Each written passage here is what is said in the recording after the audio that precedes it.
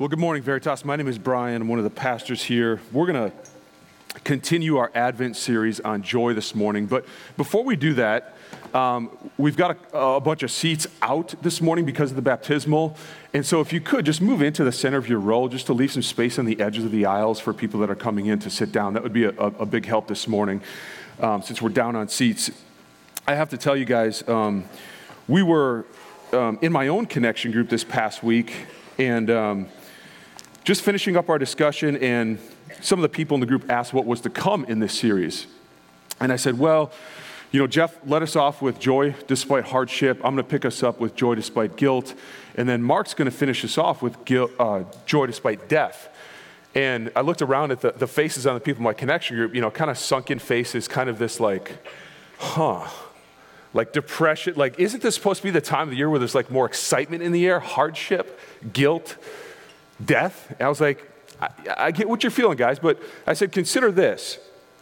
I said, if you only look at joy against the backdrop of when everything seems to be going right in your life, it's really hard to fight for and maintain joy when things seem to be going wrong in your life. So we need to look at this series sort of through that lens as well, because this is an anticipatory time of the year, right? We say, like, we should be anticipating, right, the coming birth of Jesus Christ. But it's not just the birth. There's a greater anticipation in that, and that's that all of these things that tend to steal our joy, like hardship, guilt, and death, like injustice, like oppression, like suffering, it's this anticipation that one day all of those things will be completely done away with by the redeeming work of the one whose birthday we will celebrate. And so let's look at this series with not just anticipation for Christmas, but anticipation of our future hope as well. And so we're going to take a look at how we can have joy despite guilt. And really we're going to kind of do an investigation into guilt and look into four things. First, the reality of guilt. Second, the purpose of guilt. Third, the responses to guilt. There's a lot of different ways we can respond to it. There's really one right way. We'll look into that. And then what is God's intended outcome of guilt?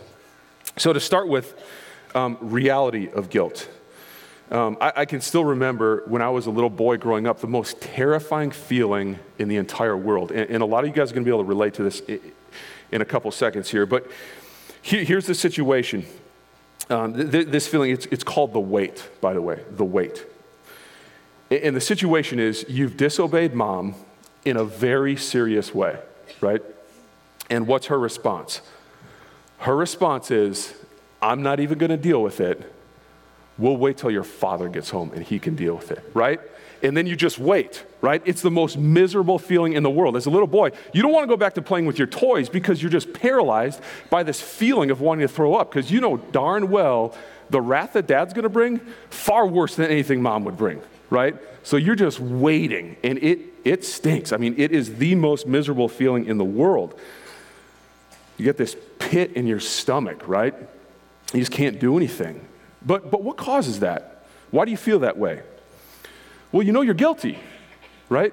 If you hadn't done anything wrong to mom, you wouldn't feel that way, right? If you were innocent, you wouldn't feel that feeling of guilt inside of you, and it's that feeling that testifies to the fact that you did something wrong. You're guilty of a crime.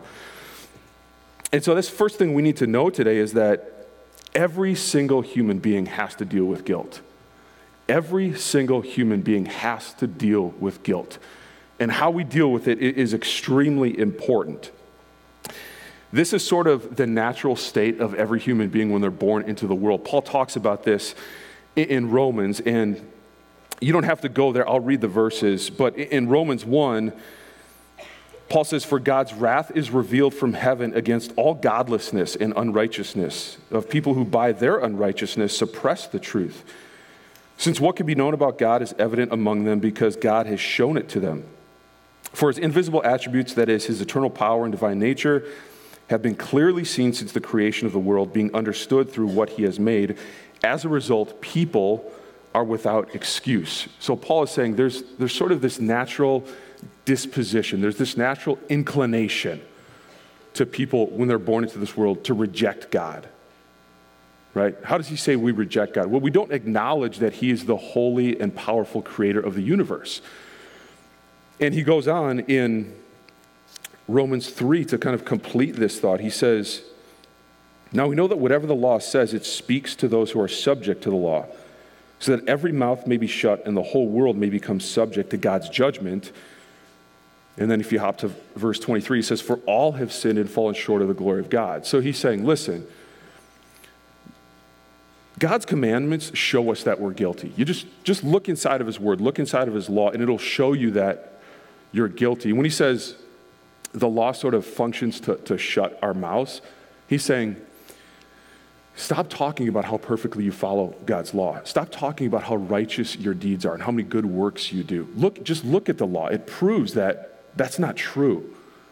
We all fall short of God's standards. So it's important up front here that we define explicitly what guilt is. So we have some clarity going forward. So Jake went to Webster's last week to define joy, and it didn't work out very well for him.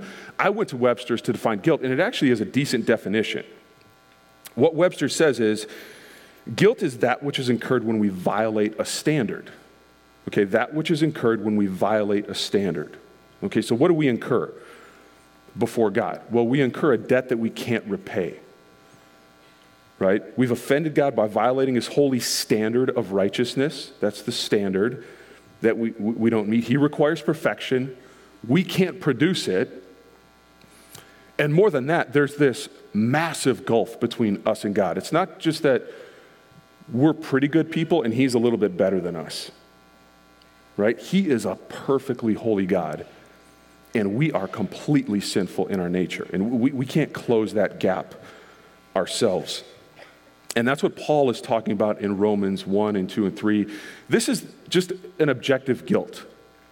Right? It's a spiritual reality. Every human being stands guilty before God. Here's the good news. If you're united to Christ by faith, that guilt is forever done away with. Okay? The moment you put faith in Jesus Christ, God looks at you, he slams his gavel down, and he says, not guilty. Right? The debt was paid through Jesus Christ for that objective guilt. That's forever done away with. You never have to deal with that again if you are a believer in Christ. But as we know, there's also a subjective guilt, right? This kind of feeling deep inside of us, like the one I talked about earlier when I was waiting for my dad to get home. We all have to deal with that one. And guys, if we don't deal with that guilt, it's going to absolutely cripple our joy. Every single one of us has experienced that. So the question is, how do we deal with it? How do we deal with that guilt? Maybe another way of asking that question is, how can I live with myself? Some of you guys have probably felt that before after you've committed a sin that you know just grieves God's heart. How can I ever live with myself after what I've done? Well, we're going to take a look at a passage from Nehemiah to fill in our investigation into guilt today. We're going to answer that question. How can you live with yourself? A little bit of context first before we jump into it. If you have your Bibles, turn to Nehemiah 8. We'll have the verses on the screen if you need those. But a little context as we enter this book. So the books of Ezra and Nehemiah, they're really considered kind of one unit because they tell the story of the same period of time in Israel's history.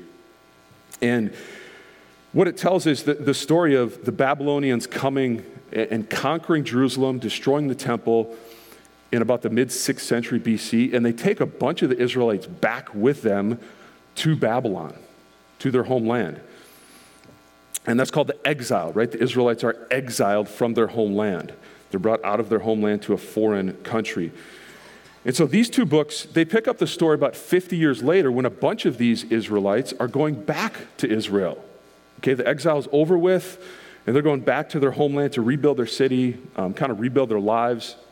And there's three key leaders in this story during this time. One is Zerubbabel, and he leads a large group of people back to Jerusalem to rebuild the temple. Then there's Ezra, okay, after whom the book is named. About 60 years later, he arrives into Jerusalem to teach the Torah, or the first 5 books of the Old Testament, and to help rebuild the community. And then there's Nehemiah, who we're going to look at today, and you probably know this story, one of the more famous Old Testament stories, he goes back to Jerusalem to rebuild the walls of Jerusalem. And so we're going to pick up the story in Nehemiah 8. And what we have when we enter the scene here is Nehemiah and Ezra sort of join forces to start bringing about spiritual renewal to the Israelite people. And as we're going to see, this is going to involve reading the Torah, or those first 5 books of the Old Testament, in public to the Israelites. It's going to involve celebrating a holy day called the Feast of Booths that was meant to help remember God's past faithfulness. They confess sin as part of it, and they're sort of recommitted to following God's law as part of it. So let's read Nehemiah 8. We're going to read the first 8 verses to start out here. So when the 7th month came and the Israelites had settled in their towns, all the people gathered together at the square in front of the water gate. They asked the scribe Ezra to bring the book of the law of Moses that the Lord had given to Israel. So they take the initiative here, the Israelites. They ask for the law to be read to them. On the first day of the 7th month, the priest Ezra brought the law before the assembly of men, women, and all who could listen with understanding. So he just means children of age to be able to understand, and then all the adults are here listening to the law. While he was facing the square in front of the water gate, he read out of it from daybreak until noon before the men, the women, and those who could understand. All the people listened attentively to the book of the law.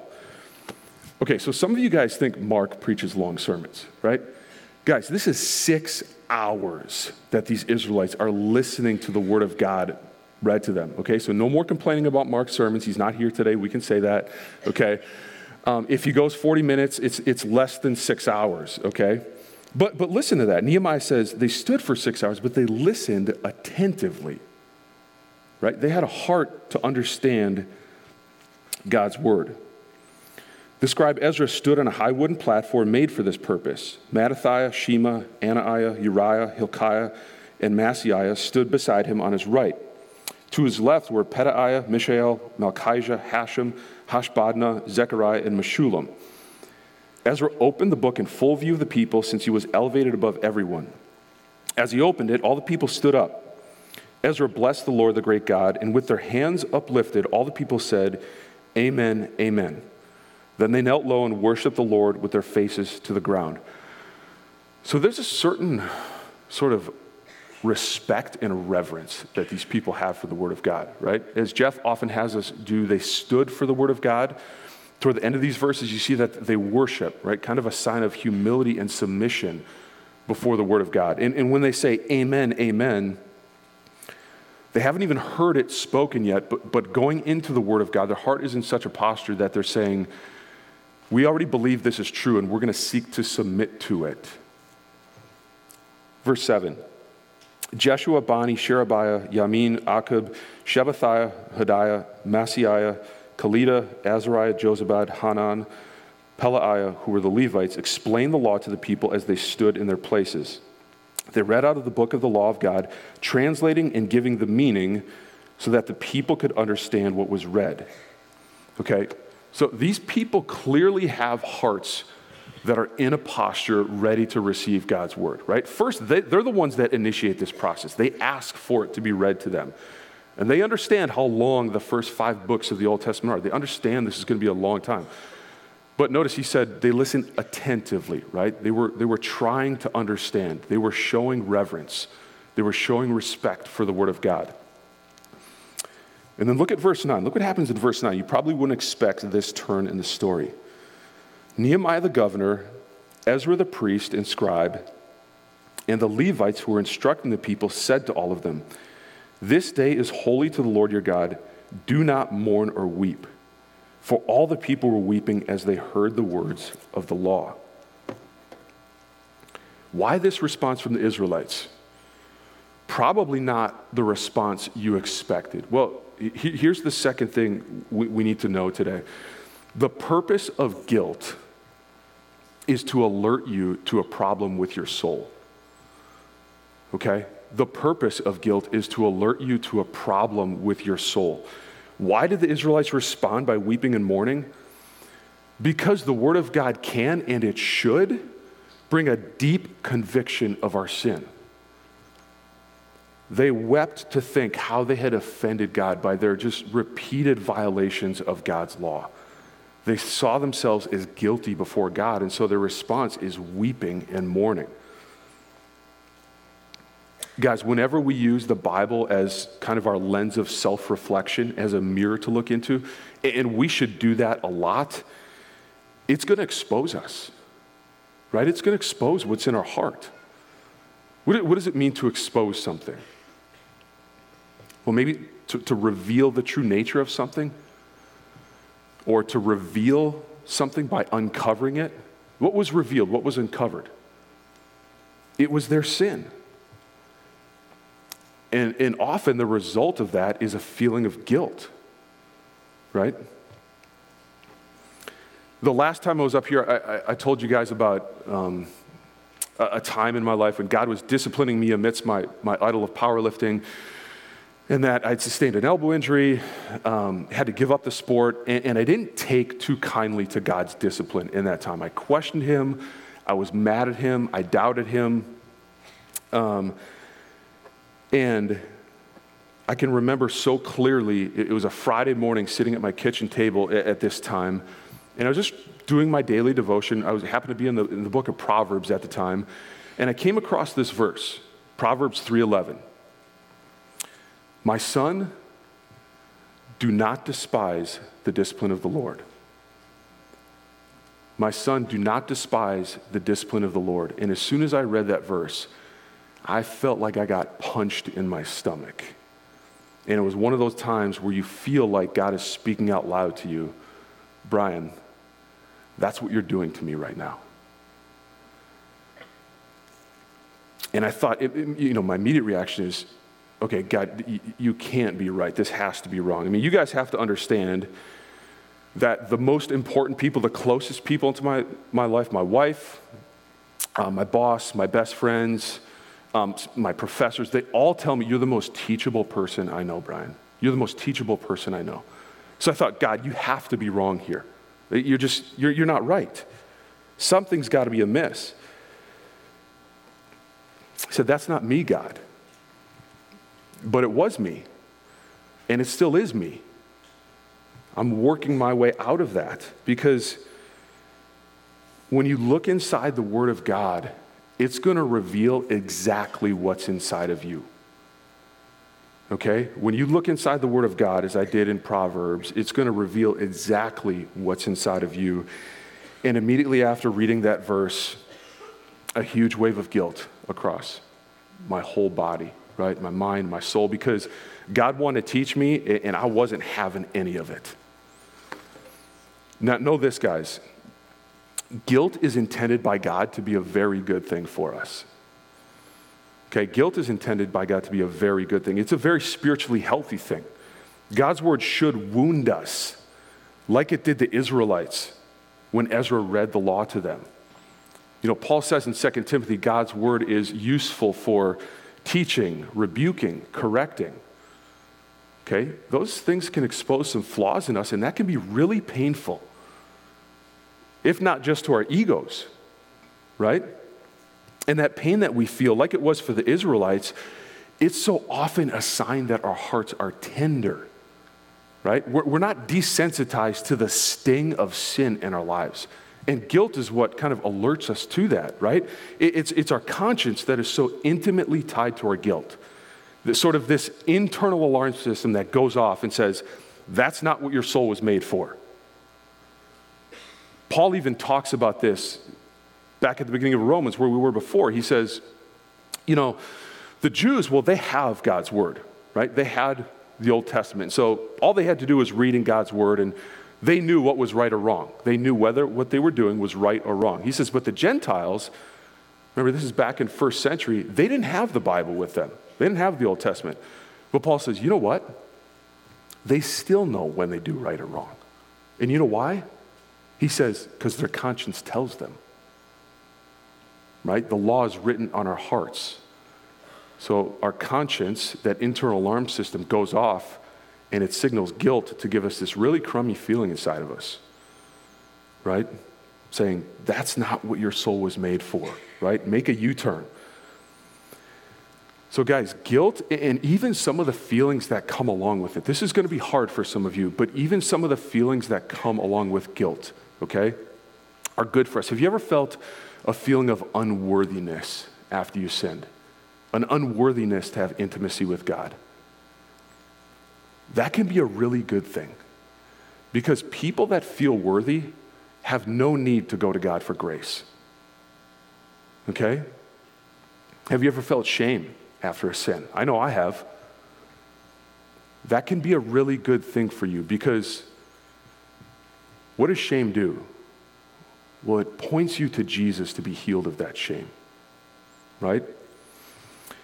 Now, as I said earlier, I alluded to, we have to exercise some caution, right? Not all guilt is good, and we're going to see how bad guilt can kind of show up in our lives. But the second thing that we need to take caution in regards to is even the good guilt that we experience, it's only good if you respond to it in the right way. Okay, so let's go to that next. Let's look at the response to guilt. Okay, there's a number of different ways we can respond to it. I had Mitchell make a chart for us. Susie, why don't you put up that first one? So here's the first way we can respond to guilt. Put up that first one, Susie, if you would. Okay, so first way we can respond to guilt, we can suppress it, right? Or just maybe ignore it, right? You kind of pretend it never happened, right? Maybe you justify it, right? Or minimize it. Well, it wasn't that bad what I did. I mean, look at what that person did, right? Well, this isn't the worst sin anybody's ever committed. Justify it, or we just flat out try to ignore it, pretend it didn't even happen. But here's the thing, when we recoil against guilt, there's no heart change that takes place. Our heart's not transformed. And if we do this enough, if we just ignore that feeling of guilt in us enough, we get a calloused heart, right? We get a calloused heart. If anybody here works with your hands a lot, I work out, so I have calluses on my hands. You could stick a needle through those calluses and I wouldn't feel a thing. And that's what happens with calluses, right? If your heart gets calloused over because you suppress guilt or you ignore it enough, you don't feel the sting of sin. You don't know when you've done right or wrong. And that's not a good place to be, guys. That's not a good place to be. Now, of course, this one doesn't produce any joy when we suppress guilt, right? You ignore the very thing that's supposed to point you toward the joy, right? Part of the reason we experience guilt is not just to say there's something wrong with your soul, but follow it through. It's to point you to Jesus Christ, to be healed of it and forgiven of it. And if you ignore the very thing that's that big arrow pointing to Christ, then there's no joy in it. Okay, let's put that second one up there. So there's a couple ways that we experience self-centered sorrow. Okay, let's look at the first one. So this first one, you feel guilt and you feel bad for your sin, but you feel bad for the wrong reasons, right? The sin or the guilt that comes along with it's exposed a chink in your moral armor. And quite frankly, that offends you, right? That you couldn't maintain this veneer of perfection. You try so hard, and guys, you've been there, I've been there before. You try so hard over and over and over again to build up this image of moral perfection for everybody around you to see. And over and over and over again, you realize that that's impossible. And that brings despair a lot of times. But it also produces pride, right? Because you realize time and time again, well, I can't sculpt together myself the perfection that God needs. So what am I going to do? Well, although I can't reach God's perfect standard, I can make myself look better than that person. My sin's not as bad as theirs. Look at all the flaws in their heart. We minimize our own flaws and our sins. We cover them up, and we try to expose everybody else's to make ourselves look good. That's a really prideful heart. And of course, this one doesn't produce any joy either. Because in making the situation about you, you totally sap the gospel of its power to produce joy. The gospel isn't primarily about us. It's about Jesus Christ. And when we make the situation about us, the gospel loses its power.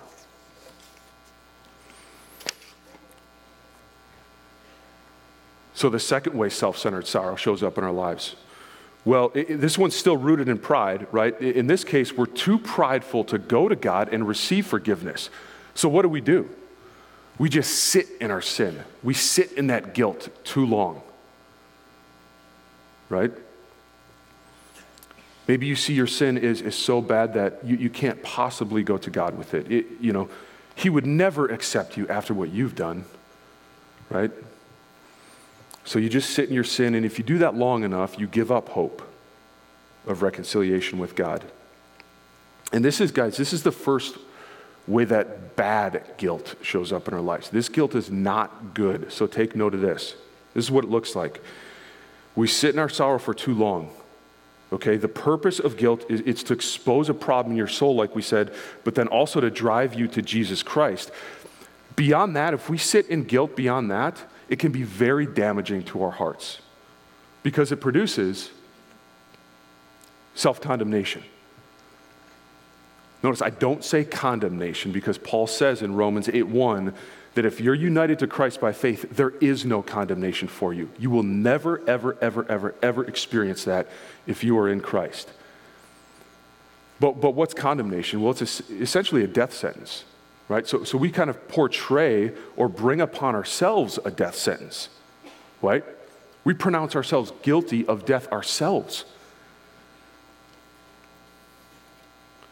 You think your sin's unforgivable. But there's good news. There is no unforgivable sin if you are in Christ. Okay, Jesus points out one unforgivable sin in the Bible. He says slandering the Holy Spirit is the only unforgivable sin. There's great news though. God protects every single believer for all time from ever committing that sin. So if you're in Christ, there is no unforgivable sin. Not one single sin that you've ever committed or ever will is unforgivable. Okay, so staying on this one, second way bad guilt shows up, okay? So first one, you just sit in it way too long, okay? You don't allow it to lead you to Christ. But second way, sometimes, we have guilty feelings and self-condemnation results from stuff that isn't even a sin, guys, right? We want to condemn ourselves for not being ultra consistent in our Bible reading plans, or we want to condemn ourselves for not being the perfect parent, or whatever the case may be. So let me give you this counsel in that case, and this is an imperfect solution, but it's a start. If you're feeling self-condemnation from guilt and you're not even sure what you did wrong, try to track your guilt back to a very specific violation of God's law. Okay, now I realize that's imperfect because our hearts are deceitful, okay? That's not always going to work out. But if you're experiencing self-condemnation is always wrong, by the way, always wrong. But if you're feeling guilt and you're not even sure what you did wrong, or you're not even sure if it's a healthy guilt, I mean, a guilt that produces self-condemnation is never healthy. Track it back to a very specific violation of God's law. And if you can't do that, then cast that guilt away. Cast it away. Okay? You don't want anything to do with that. Now here, of course, no joy is the result either. Why?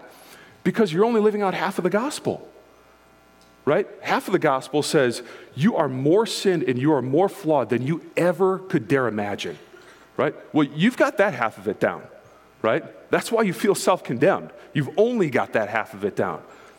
But the other half of the gospel says, in spite of you being more flawed in sin than you could ever dare imagine, you are more loved and accepted by God than you could ever dare hope for.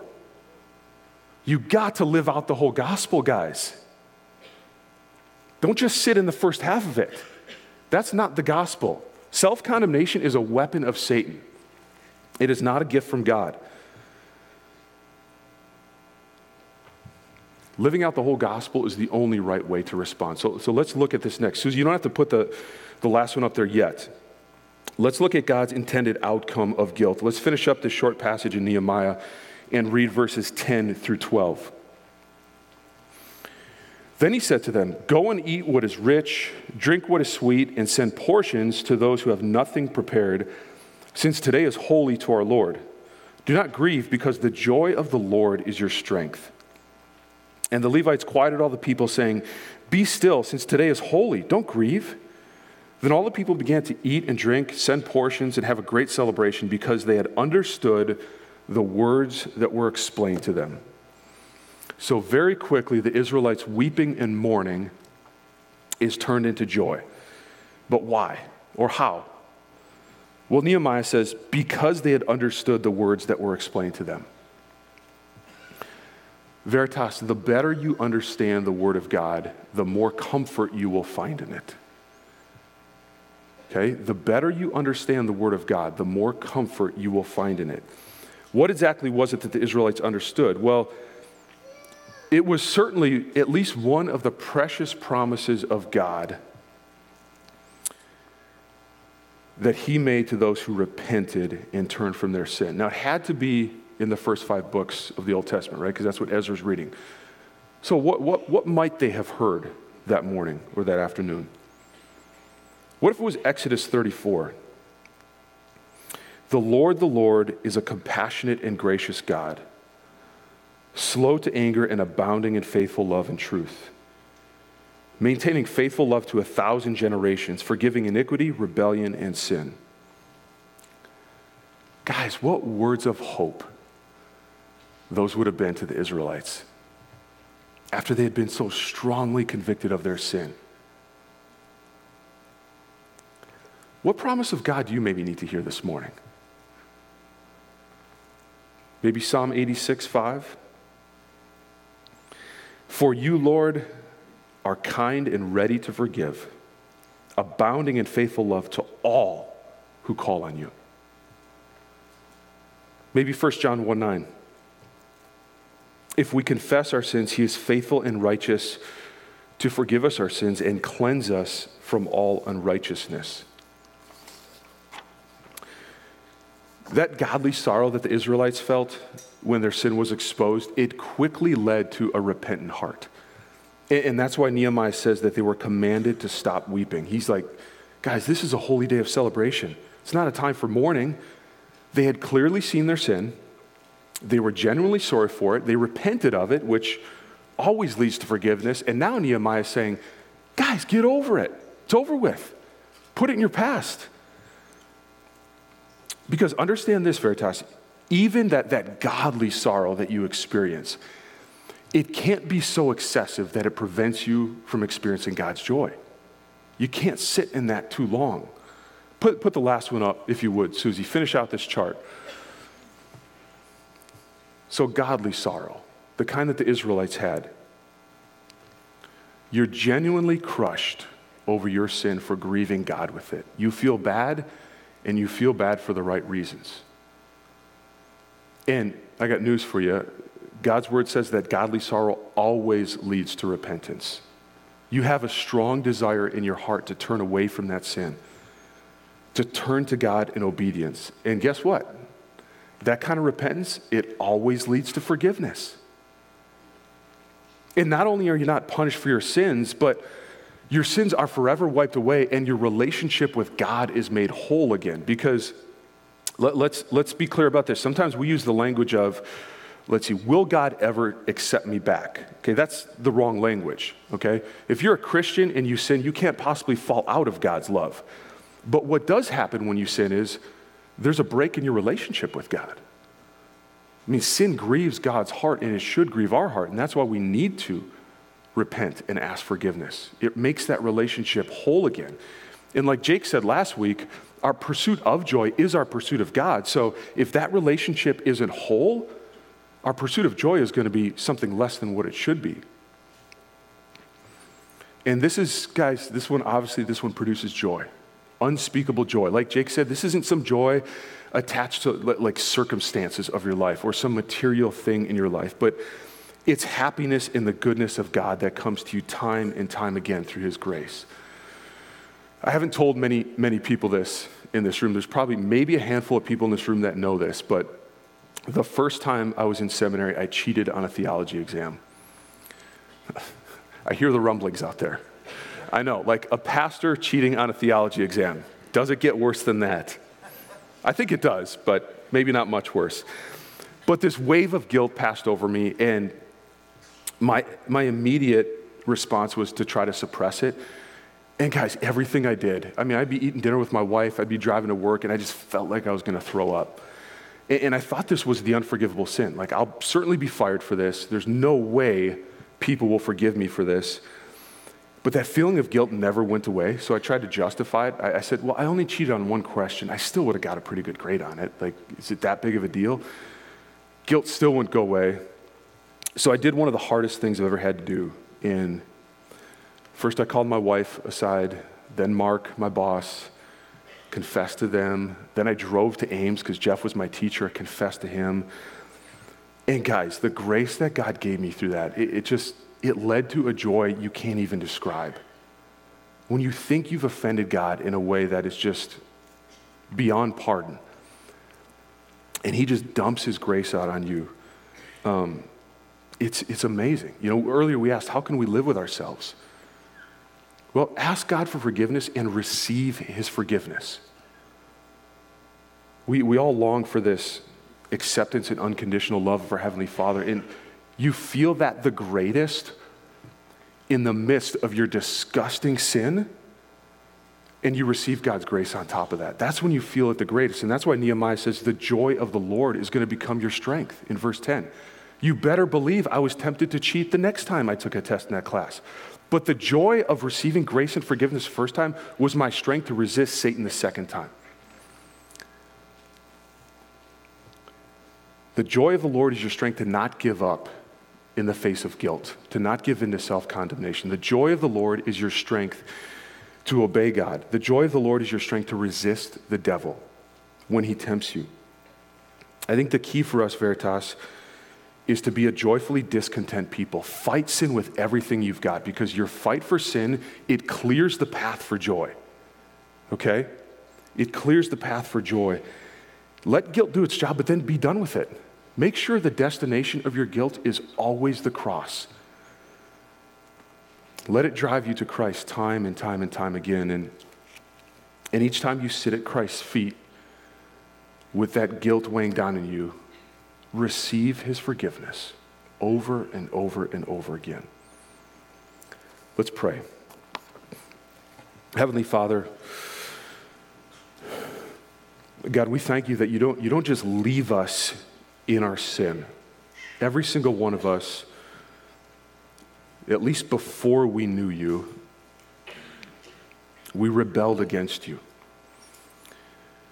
And we wanted to live a life in line with the own sinful desires of our heart, but you didn't leave us in that. You gave us this thing called guilt. You gave us a conscience. You wrote your own law on our hearts to tell us, that's not what I made your soul for. Turn away from that. And so we thank you for that, God. That's grace in itself.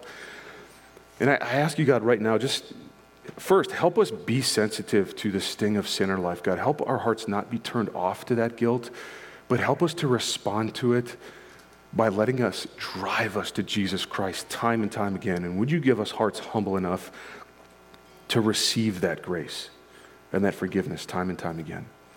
Pray this in Jesus' name. Amen.